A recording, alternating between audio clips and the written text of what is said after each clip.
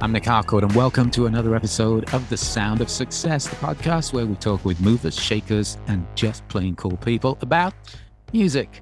Our guest this week is writer, director, and producer Adam McKay. Adam and I actually met almost 20 years ago when I got hired to help make some music suggestions for his film Anchorman, The Legend of Ron Burgundy, which he directed and co-wrote with his then business partner, Will Ferrel. But before that, he studied at Second City in Chicago and is one of the founding members of the Upright Citizens Brigade improv comedy group. And his other comedy credits include Talladega Nights, The Ballad of Ricky Bobby, Step Brothers, and The Other Guys. They also co-produced the HBO series Eastbound and Down, and in 2007 launched the comedy video site Funny or Die. But Adam does serious as well. He's a producer on the multiple Emmy-winning HBO show Succession, winning big again at this year's Emmys, and he directed and wrote the film adaptation of the Michael Lewis book, The Big Short, about the financial professionals who predicted and profited from the build-up and the subsequent collapse of the housing bubble in 2007 and 8. He received a nomination for the Academy Award for Best Director and won the Academy Award for Best Adapted Screenplay for his work in the film. I could go on. There's a long list of credits on his IMDb page, including last year's satirical look at climate change, Don't Look Up. I think that's a good place for us to jump in. Adam, welcome to the podcast, and it's lovely to catch up with you again. It's so good to catch up with you, Nick. It's been a long time. Although I was telling you, I listen to you on radio, podcasts, see you on TV. So it feels like you've been a part of my life for the last 20 years. Although, is that creepy? It might be. Well, we were just talking before we started recording about, radio, which is such an anonymous medium in many ways. You don't realize where people are when they're actually listening to your voice. So it could be creepy, but I'm very fortunate that I've been able to do what I do, and I'm sure you can relate as well in your own work. And I am a fan of your work and all of the different ends of the spectrum that you cover. And, we talked about comedy, of course, and then we talked about more serious subjects. And then today, coincidentally, as we're talking, you just made an announcement of a pretty significant donation, $4 million, to the Climate Emergency Fund.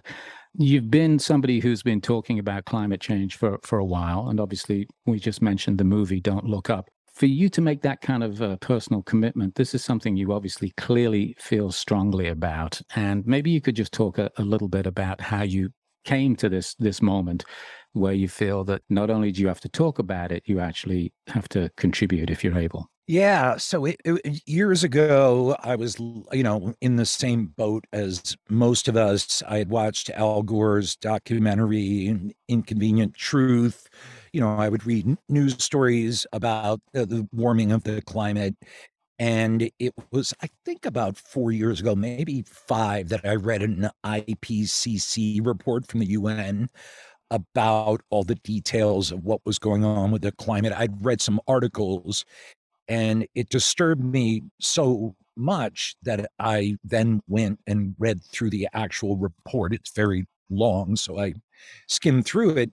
And that disturbed me so much that one of the few positive things you can say about social media is that you do connect with a lot of people. So on Twitter, I actually was following climate scientists and journalists and was able to reach out, later had conversations.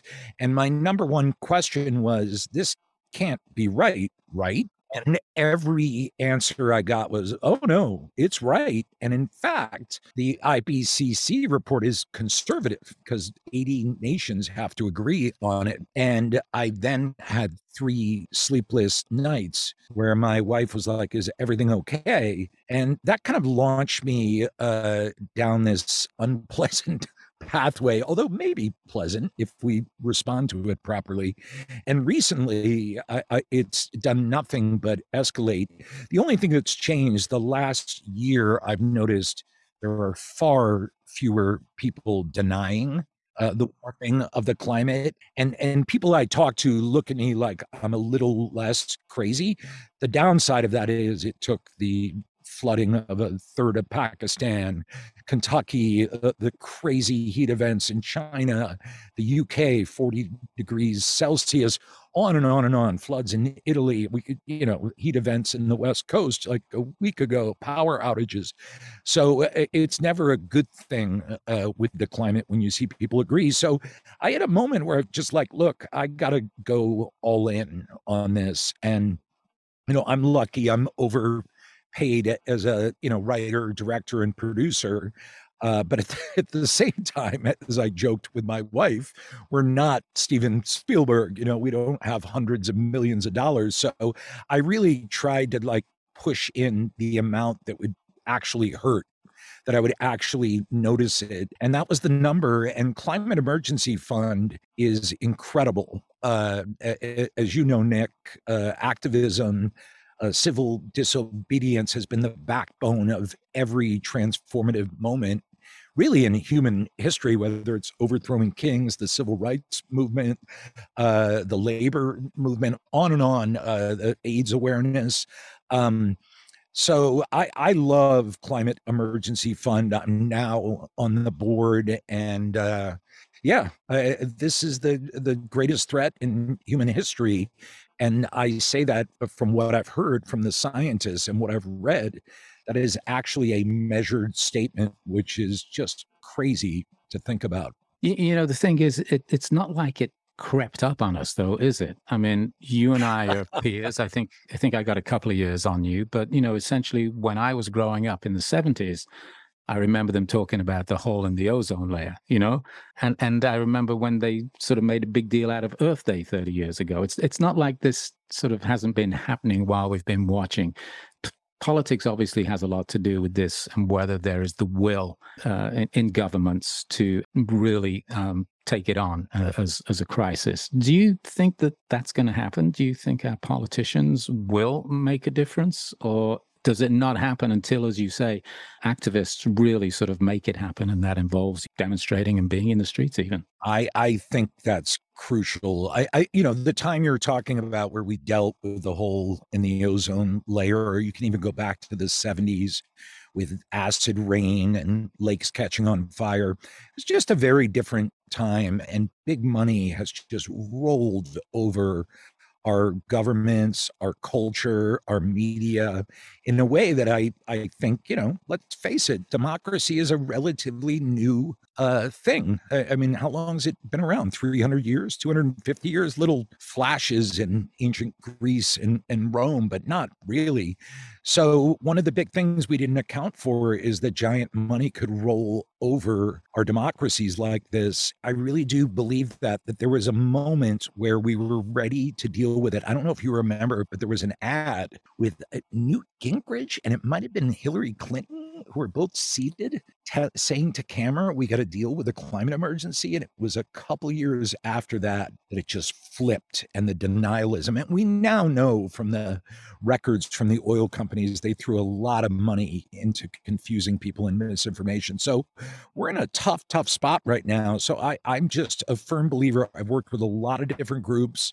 I've worked on, in the past against gun violence, income inequality, but this is the challenge. And I'm convinced people's feet on the street activism is the answer. We need to let these governments know, and these businesses know, and the media, quite frankly, the corporate media and the big media, that we're not playing the game. Like, we're not going to participate in this society if you guys are going to keep killing us. So it's a tough story, because it's very grim in a lot of ways, but it's also very exciting. I think we're at a point where there can be a transformation, and clearly we need it. So people get down about it, but I always remind them, remember that the solutions are incredibly exciting: renewable energy, clean air, clean water, a different way of looking at economics and the way the jobs that we hold. So,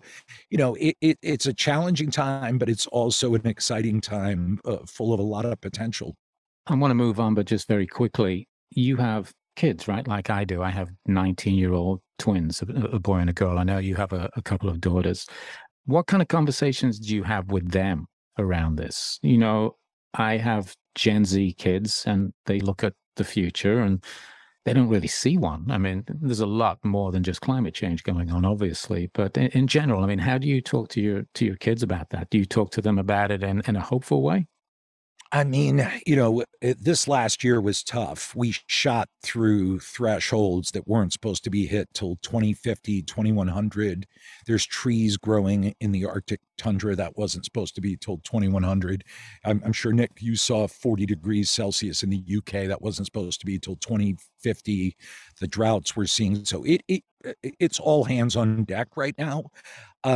The thing with my daughters that I just, you really can't tell anyone anything, but I just want to model the idea that it's all in, that throw everything you got at this moment. And the other thing with my kids, and maybe you experience this with your kids, is that like the way I'm approaching it isn't the only way to do it. There are a million ways to be a climate activist.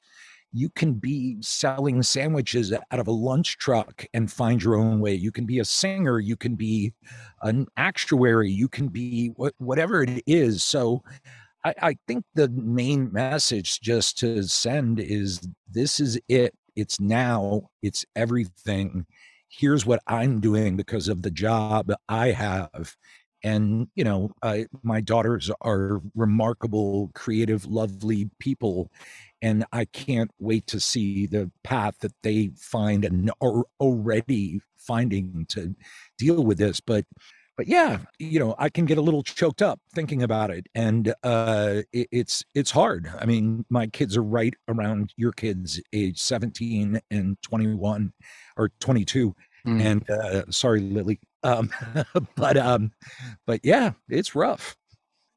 What kind of kid were you growing up? What were you into? I mean, my God, I feel like such an old man talking to people in their 20s now because we just it wasn't this. It was, my mom was a single mom. She was a waitress. We were broke. We were on food stamps. And guess what? We had a great time because back in the 70s, in the early 80s, you could be poor and it wasn't a catastrophe. And I was able to go to college at Temple University in Philly, and I paid $800 a semester when I left college. Everything was student loans. I had to work a job as a waiter. Yeah. But when I left college, I owed $3,500 and I went to do theater and improv. And guess what? I defaulted on my loan. And then when I got a job at SNL, I called up the people and I was like, I want to pay my loan off. But like, you can't do any of that now. Like kids leave college owing 80 grand, 100 grand. Wages, healthcare, everything has just gotten so much more predatory and nasty. And once again, the story of this time is just big money rolled over everything. And it wasn't how I grew up.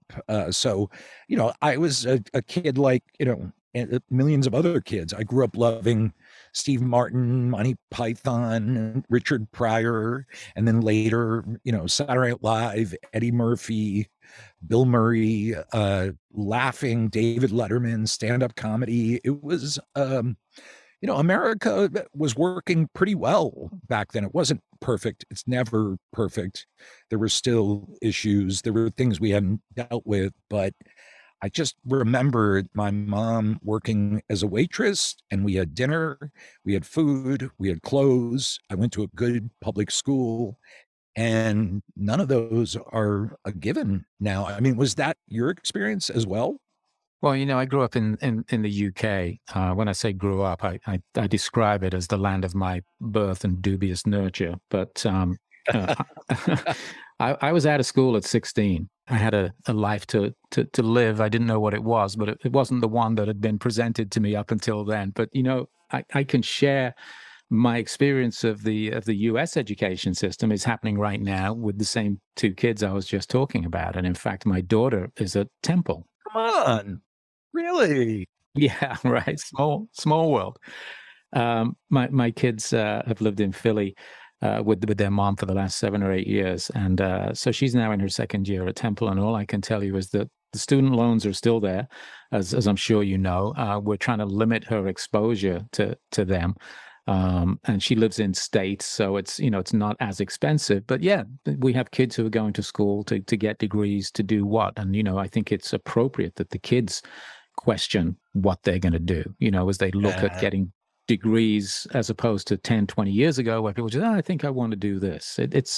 You got to be a little bit more focused if you're going to college today, I think. Hey, here's some other really good news. I just saw today that a Home Depot unionized, the first Home Depot. You're seeing the union movement with Starbucks. You're seeing it with Amazon. There is a labor movement starting to burgeon and grow. And from the UK, the number one thing they first took down with Thatcher and Reagan was they went for those labor unions. And for labor to come back, it actually relates to climate. It relates to everything, because the power has gone way too far to the 0.001%, and it needs to be corrected. So, but I love Philly. I had the best time. That's where I grew up. I grew up outside Philly, then went to college in Philly. It's a great town.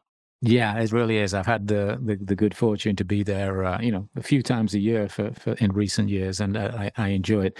Let's go back to you, though. You went to Chicago, and then you got the gig writing for SNL. I read that you originally applied to be a performer on the show. Is that right? Yes, I was doing a show at Second City with a bunch of really talented people. It was called Pinata Full of Bees, and Lorne Michaels came and asked me to come audition. But that Chicago style of sketch and improv is unusual. I was more like a Harold Ramis guy, in that I didn't really do a lot of characters or impressions. So when I auditioned, that was a good show, Pinata Full of Bees, so I could perform. And so when I auditioned, I put together an okay audition, but I brought my scripts with me, and I walked off stage and I said to Lorne Michaels, I also write. And it was the best move. So then I got hired as a writer. I did 1 year as a staff writer, and then became a head writer. From your time performing in Chicago and then going to Saturday Night Live, and as you said, ultimately becoming head writer, what's your biggest takeaway from that time that has become a part of how you work today? It's everything. I mean, I was very lucky that I got to work with this legendary improv teacher, which probably most people don't know, but his name was Del Close. I got to work with all kinds of teachers in Chicago. Chicago at that time in the early 90s was a really unique place. It has to this day, it has an incredible theater scene, one of the best in the world. And it's a very working class town. So it has a history of activism, unions, but you could do a show in a little tiny storefront theater, which is how we started Upright Citizens Brigade, and you would get reviewed in the papers. Later in New York City, my wife is a theater director. She couldn't get reviewed because the theaters are all so big. There's so much money. But Chicago had this incredible just history of political activism, causing trouble, being ridiculous and silly, but also being smart at the same time. And everything Del Close taught us was about that. Challenge your audience, make them uncomfortable, treat them like they're brilliant, because they actually are. And even when you're doing something silly or quote dumb, be brilliantly dumb and silly. And right. And then SNL, I mean, that was kind of like graduate school in the sense that you get your butt kicked. You have a great week, you get 3 sketches on, or you have a great week as head writer. The rewrites you're pumping out are all hitting, and then boom, you're right back at it again. And you're working for a boss, Lorne Michaels, who's just been around. He's seen it all. He's unflappable. So you have a hot week or two, and his heart rate doesn't go up. He's just like, let's keep it going. And there's, he's worked with hundreds and hundreds, maybe almost thousands of writers and performers and directors. And so I had some of the greatest weeks of my life at that show, and I had some of the roughest weeks of my life at that show. And I later, when I was doing the movies with Will Ferrel and we would have a rough day, we would look at each other and go, you know what? We're not at SNL. And then everything would feel lighter. And that's not a slam on the show. It just meant that it was that hard. And Ferrel and I would just both smile and go, oh yeah, it's a piece of cake. Let me ask you about your work today. What's your writing process? Do you have office hours? It's funny you ask. I just did a 10-hour day yesterday. I'm working on a new script. I love writing. I love it, love it, love it. The excitement of the blank page, and it can be anything. So it's a constant give and take between producing, because I also love producing, and we have our new company, although not that new anymore. I guess we've been around for 3 years, maybe 4, Hyper Object Industries. And so we produced a lot of things. We have a new movie coming out called The Menu. We do produce Succession, bunch of different things. And so it's a bit of a give and take. And my associate producer, Stacey Roberts Steele, is always trying to kind of make sense of the two. So we just carve days out. But over this summer, I went to Ireland for 2.5 months and just wrote nonstop for 2.5 months. And it was delightful. I mean, no better country to write in than Ireland. Right. Yeah, exactly. And then do you just sort of like hole up somewhere and just sort of get up in the morning and start writing? That's it. Yeah, we bought a lake house about an hour north of Dublin about 3-4 years ago. And so I stay there, and it is beautiful. It's in County Cavan, which everyone in Ireland asks me, why did you move to County Cavan? I'm like, all right, it's my secret, your loss. Yeah. There's lakes everywhere, just lush green trees, quiet. And that's exactly it. I get up in the morning, meditate, go for an hour walk, come back, have a little, late breakfast, and then just write. And it is the best. How do you bounce between comedy and more serious work? Has it varied as you've gotten older and you get more serious yourself, or is it just really about the projects that either come to you or that you conceive yourself? Sometimes it might be comedy, sometimes it's not. The whole idea of our new company, Hyperobject, is the term hyperobject is from an eco-philosopher, Timothy Morton, and it means a force that is so large that you can't grasp it through a single perspective. So we named the company that because we were trying to acknowledge that we're in a new time right now, where between climate and inequality and race and the internet and all these forces that Timothy Morton would call hyperobjects, there's no way to totally encapsulate them. So a lot of what we're doing is experimenting and playing with the idea of, and if you look at Don't Look Up, it's really about that. The first 3/4 of the movie are a pretty ridiculous kind of farce or satire. And then in the end, it gets very serious. And that was sort of my interpretation of what it's like to be alive right now, that you have these ridiculous laugh out loud forces that are still dangerous.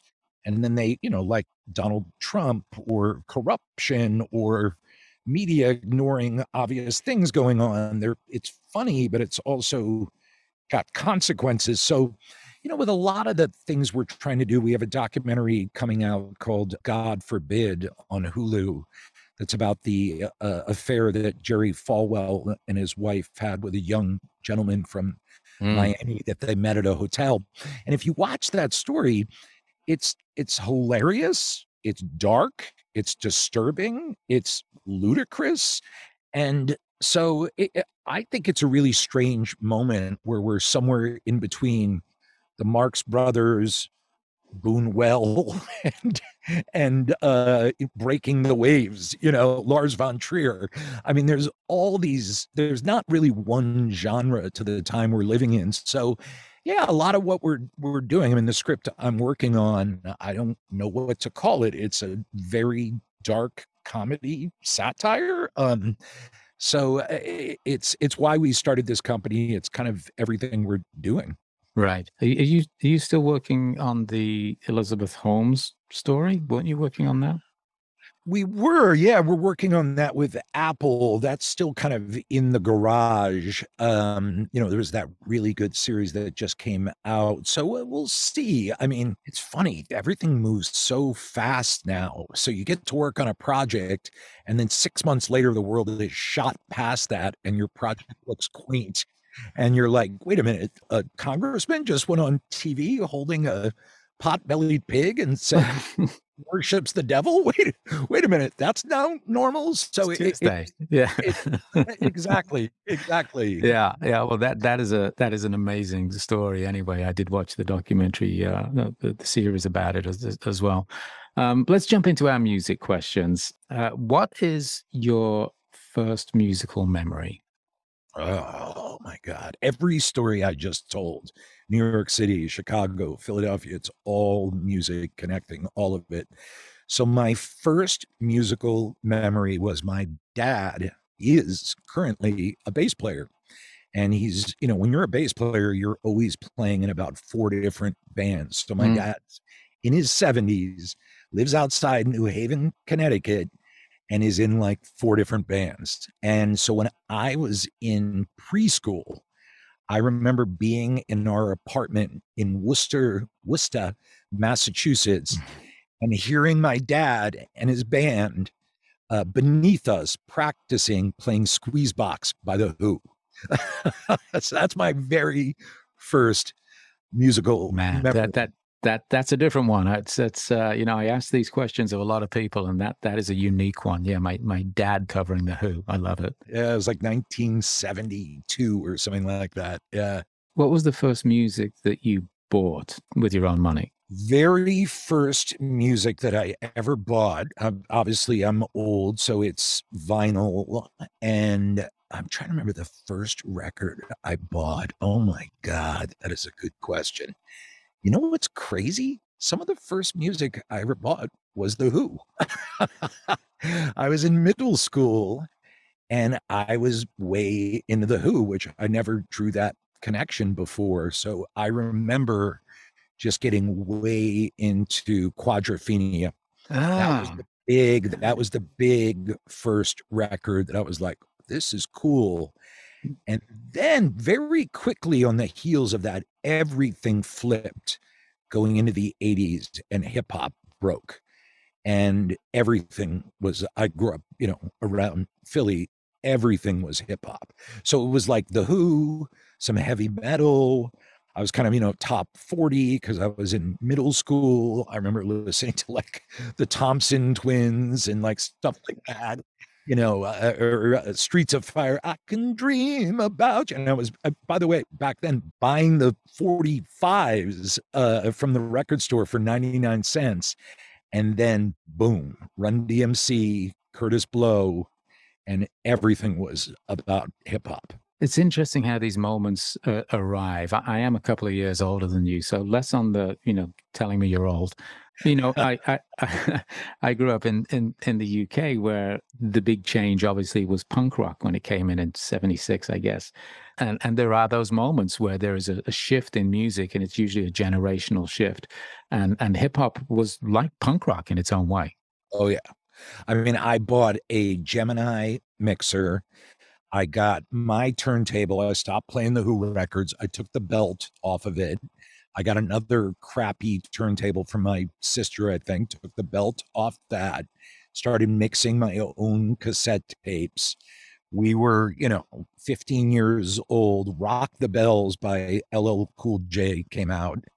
And by the way, give that a listen again to your listeners out there. That's that still holds up. And that thing, that and Eric B and Rakim were like, and Public Enemy eventually were like a shock wave through all of us. Everything started to come together around that. And I was going to a record store in Philly. There was a DJ there named Cosmo D, and he had all the new records coming out. And my friends and I were buying them. And I'll never forget, we went in there and he's like, you got this? You got B-Boy Document? You got Steady B? He was like, yeah, we got that. We got that. And he looked at us. He was like, you white boys are on it. And we like went home like, we're on it. Mhm. But we loved it, loved it. And you know what's funny? I didn't discover punk until I was late in college, out of college. And then I got into like the third wave of punk. And there was a band, Shellac, in Chicago that I loved. And we got into this other band, Frontier. And through that, I went back and listened to all the early punk and then got way into punk and, you know, the harder rock as Nirvana had. But always for me, it's live music. I mean, live, there's just nothing like it. All my greatest memories, I'll never forget leaving a stand-up club in around 1988. And I'm with a comic, Paul F. Tompkins, who's brilliantly funny. He's still working today, still very popular. And my friend John Hoy, and we're walking out of the Comedy Works down around Market Street. And we went past a club named the Khyber Pass. And it was a Tuesday night. And I heard this racket coming out of there. And I was like, what is that? And my friends were like, that's just noise. And I went in, and there were 5 people in the audience, and there was a band in a circle just doing that kind of noise thrash. And it was the Flaming Lips. Oh, nice. And my friends were like, we're going home. And I'm like, I'm not going home. And I Very just early days. stood right in front of a stage with the Flaming Lips, just doing basically a concert for me. So all those live, oh my God. And even New York City, which has changed so much. When I moved there to do SNL, it was 95. So there was still that gas in the tank, which given the climate, not the right analogy. But Sure. and I just remember seeing like some of the great, oh my God, do you remember the band Come, Come? Yes, yes. I saw them live like 4 times. Super Chunk, Jesus Lizard used to blast it out back then, but everything was music. Chicago, that entire experience was live music, and it was so good. Well, and the thing about New York, obviously, is every 5 years there's a scene of some description or not. I mean, it just keeps going. But when you were there, as you said, in the mid 90s, the whole indie / alternative rock scene was breaking big time, wasn't it? Thanks to Nirvana. And it must have been an exciting time to live in New York and obviously go to live music. And my next question is, what's the first concert you went to? First concert I ever went to was Fresh Fest in 1986.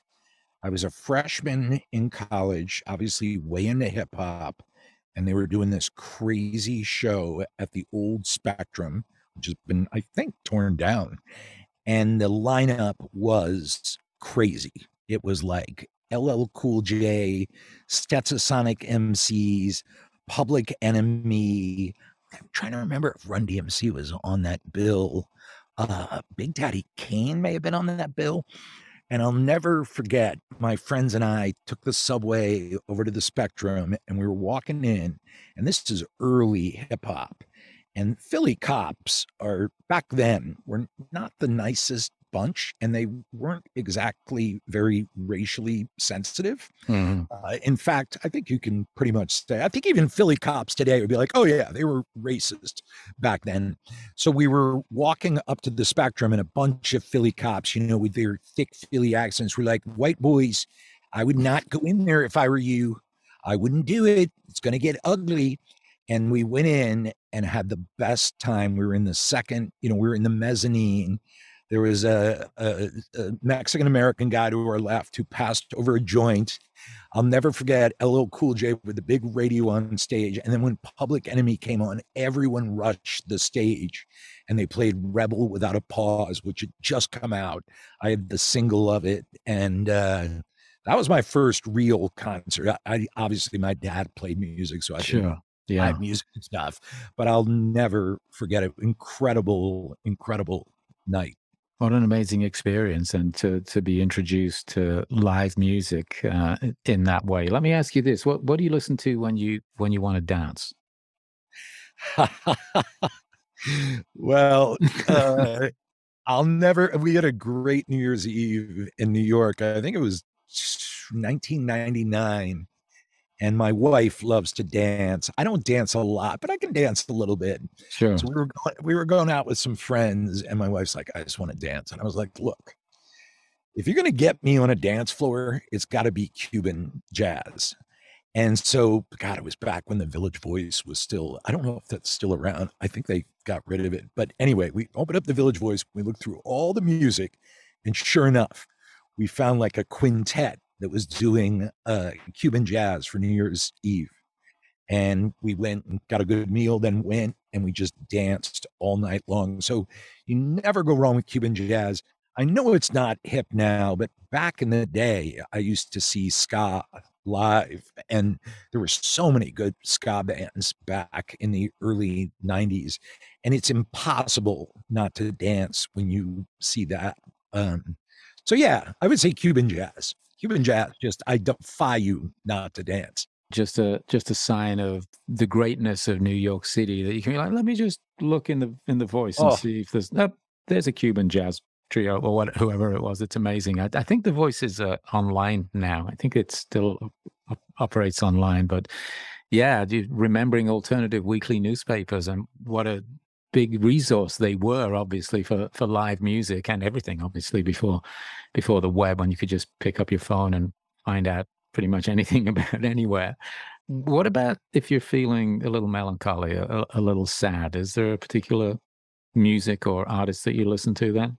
Yeah, there's a bunch of stuff. I mean, believe it or not, one that I go to quite frequently if I'm writing something that's going to get a little bit minor chord, I just always go to Philip Glass's The Metamorphosis. Like, never go wrong with that. Vic Chesnutt is someone I always will reach for.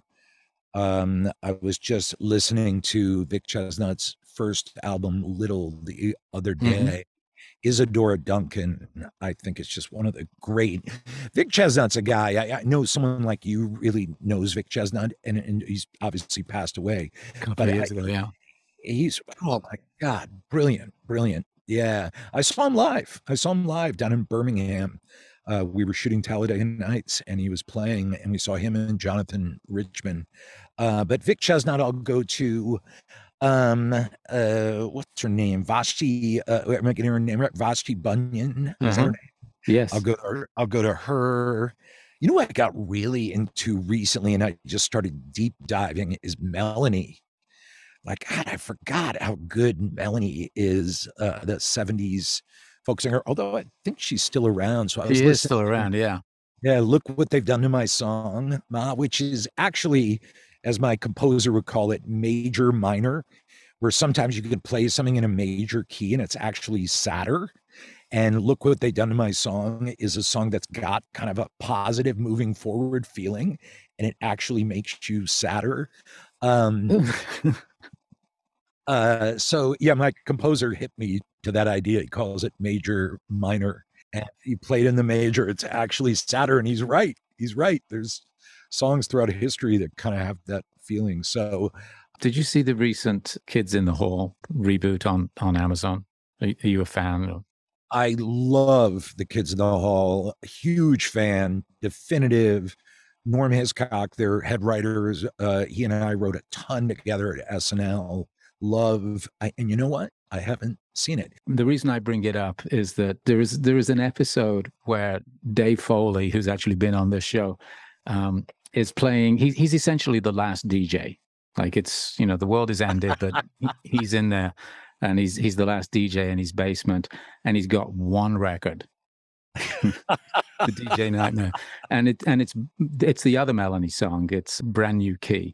If you're a Kids in the Hall fan, it's certainly worth checking out. But it's worth checking out for anybody. Yeah, it's the last DJ and the last song. He's only got one. That's good song. That maybe that should be a question we should add to this to this list. And I'll start off with you. If you only had one song that you could play forever, what would you pick? Oh my God! Oh, that's good. Isadora Duncan by Vic Chestnut's not bad, but I would also go. Oh, you know what? I would go to Schizophrenia by Sonic Youth. Oh my gosh, that's a song I can listen to a million times and I don't get sick of it. I might go with I'm trying to think of layered music. I'm going to keep it with vocals because I would probably instrumental. You can always twist it. I don't know. I'm pretty happy with those two answers. I also might throw in some Public Enemy. I'm trying to think. Kendrick Lamar's got some songs that I might go with too. His stuff is so layered and elaborate. But yeah. Yeah, that's more than one, by the way. I'm just finding that out. This is not. No, I got to give you one. I'm going to go with Isadora Duncan by Vic Chestnut just because I brought it up and I've probably listened to it 500 times. And I just think it's gorgeous and lush and sad, yet funny. In this moment, Isadora Duncan, Vic Chestnut. Well, yeah, it's great choice. And we're 47 episodes into this series. And I'm adding that question as from here on in. We've only added 2 questions since we've been doing that. It's a small questionnaire. And here's the second question that we added probably about a year ago. Do you have a favorite music video? And if so, why? Ooh, I like that one. Favorite music. I mean, first thought was, music videos are almost a different category. But I remember when Jay Giles' band, Angel in the Centerfold video came out. Mm-hmm. I must have been, 13, 14. But I don't know if you remember it, but it was these women in the hallway doing cartwheels in lingerie. And that would have got my interest. Yes, that would have got my attention. Like we were all 13, 14. You're coming out of that period where you're a kid. You're reading comic books. You're playing wiffle ball. And that video hit and everything changed. Like all the dynamic between my friends and I. It was just, it's a different world now, but at its root, rock and roll is sex, and thank God it's evened out because it used to be guy sex back then. Now women have much more of a voice in music and rock and roll. But that's one that just pops to mind immediately. But if I was going to artistically say my favorite, I you know what I would just say is Smells Like Teen Spirit. That's another one where it just hit and was like, what the hell is going on with those Anarchy cheerleaders and that song and that moment? And, it's funny. I was thinking about Nirvana the other day and what Kurt Cobain was saying. And it's just like, he was right. Like you look at what he was saying in that moment and you look where America is now. And it's like, Kurt Cobain was right. Like he was smelling something. He was picking up on something that was very real. So probably favorite all time would be Smells Like Teen Spirit. It's pretty hard to top. I'm going to step out on a limb here, but I would say that the 90s was the last great decade. There you go. Said it. I don't think you're wrong. Well, in this sense, I think the word great, maybe you're putting that word to the test. I would say it's the last decade where stuff was working. I would say it's the last decade where civilization was actually doing what it's supposed to do, which is why we agree to participate in it. And really, if you look at the aughts and you look at George W. Bush, Dick Cheney, you look at the leaders, John Major, you look all around the world, I don't think stuff has really, quote, worked ever since that period. So, yeah, I would agree with that. Do you have a recent musical discovery that you'd like to share with our listeners? Oh, man, what's better? Oh, yes, I do. I had one yesterday. So I am a broken record on the fact of like what happened to protest music. There used to be great protest music in the 80s, 90s, Fight the Power, American Idiot, Green Day, going all the way back to Phil Oakes, I'm not going to march anymore.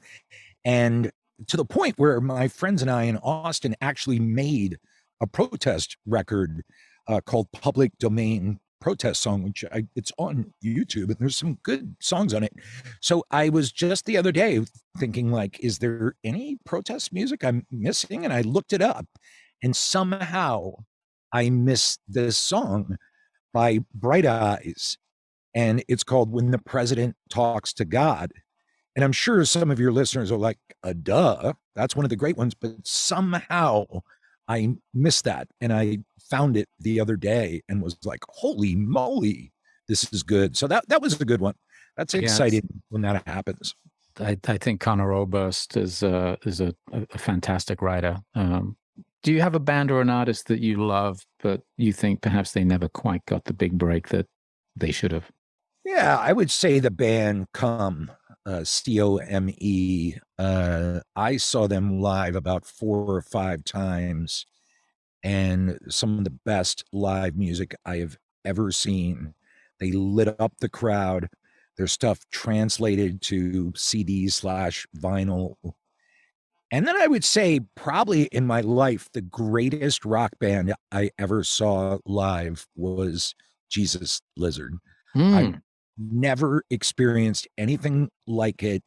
They smack you in the face. They can play their instruments. They lit the room up. I saw them a bunch of times live. So I give you 2 answers there.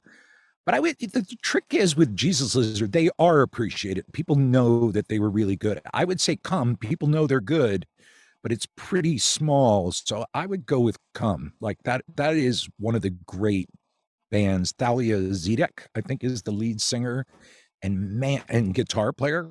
She could wail. Oh my God. Some great live shows. Do you have a band or an artist that you would describe as a guilty pleasure? And it's a strange question, because if it's a guilty pleasure, you're probably not going to tell anybody. But most people today tell me, oh, there's nothing to feel guilty about. But is there perhaps an artist that people might be surprised that you would like? Surprised for sure. One of my all-time favorite bands is Chumbawamba. Nice. And I love them. And people don't know because they had that big hit, I have. Tub Thumping was their hit, yeah, but they were very political, right? They were socialist/anarchist. They later put out a bunch of beautiful a cappella political music. They're really cool. They really struggled with the idea of how to deal with that giant hit they had. And I have a bunch of their records, and they're really, really good. Unfortunately, they disbanded, but that would be a good one. And then the guilty pleasure would be, this is a legitimate guilty pleasure, and I'm going to say it because who cares? A band from the 70s, Seals and Croft. Wow, little yacht rock there. I love them. Diamond Girl, bam, bam. Summer breeze makes me feel fine. I can't sing, by the way. I should have noticed. But Seals and Croft is vintage guilty pleasure. Yeah. Remember where you heard it first, folks. And he sang it as well. And we always like to wrap up with this question at the end of the interview, and that is, or conversation at the end of the conversation. How are you feeling right now? Right now, I am feeling quite good. Leaning back, I do have something else to run to. So in the back of my mind, there's a little bit like, oh, shoot, I got to get to it. Gotta go, yeah. But I've had a good day. There's a lot of scary stuff happening in the world, but we're all going to do what we can do. And I really do see a turn coming. I would say, to answer your question in short, I'm optimistic. Well, Adam, it's been great catching up with you. I feel like we could have talked a lot longer, but I'm grateful for the time we had, and I really appreciate you taking the time. Nic, such a pleasure. Love you, love everything you do. And I think you're right. I think you and I could have talked for 4 hours. We'll find a way to do it again. Thanks so much, Adam. The Sound of Success is hosted and produced by myself, Nic Harcourt, for Spark Network. Our theme music is by Keita Klein. For more episodes, find us on Spotify, Apple, sparknetwork.com, or wherever you get your podcasts. Thanks for listening.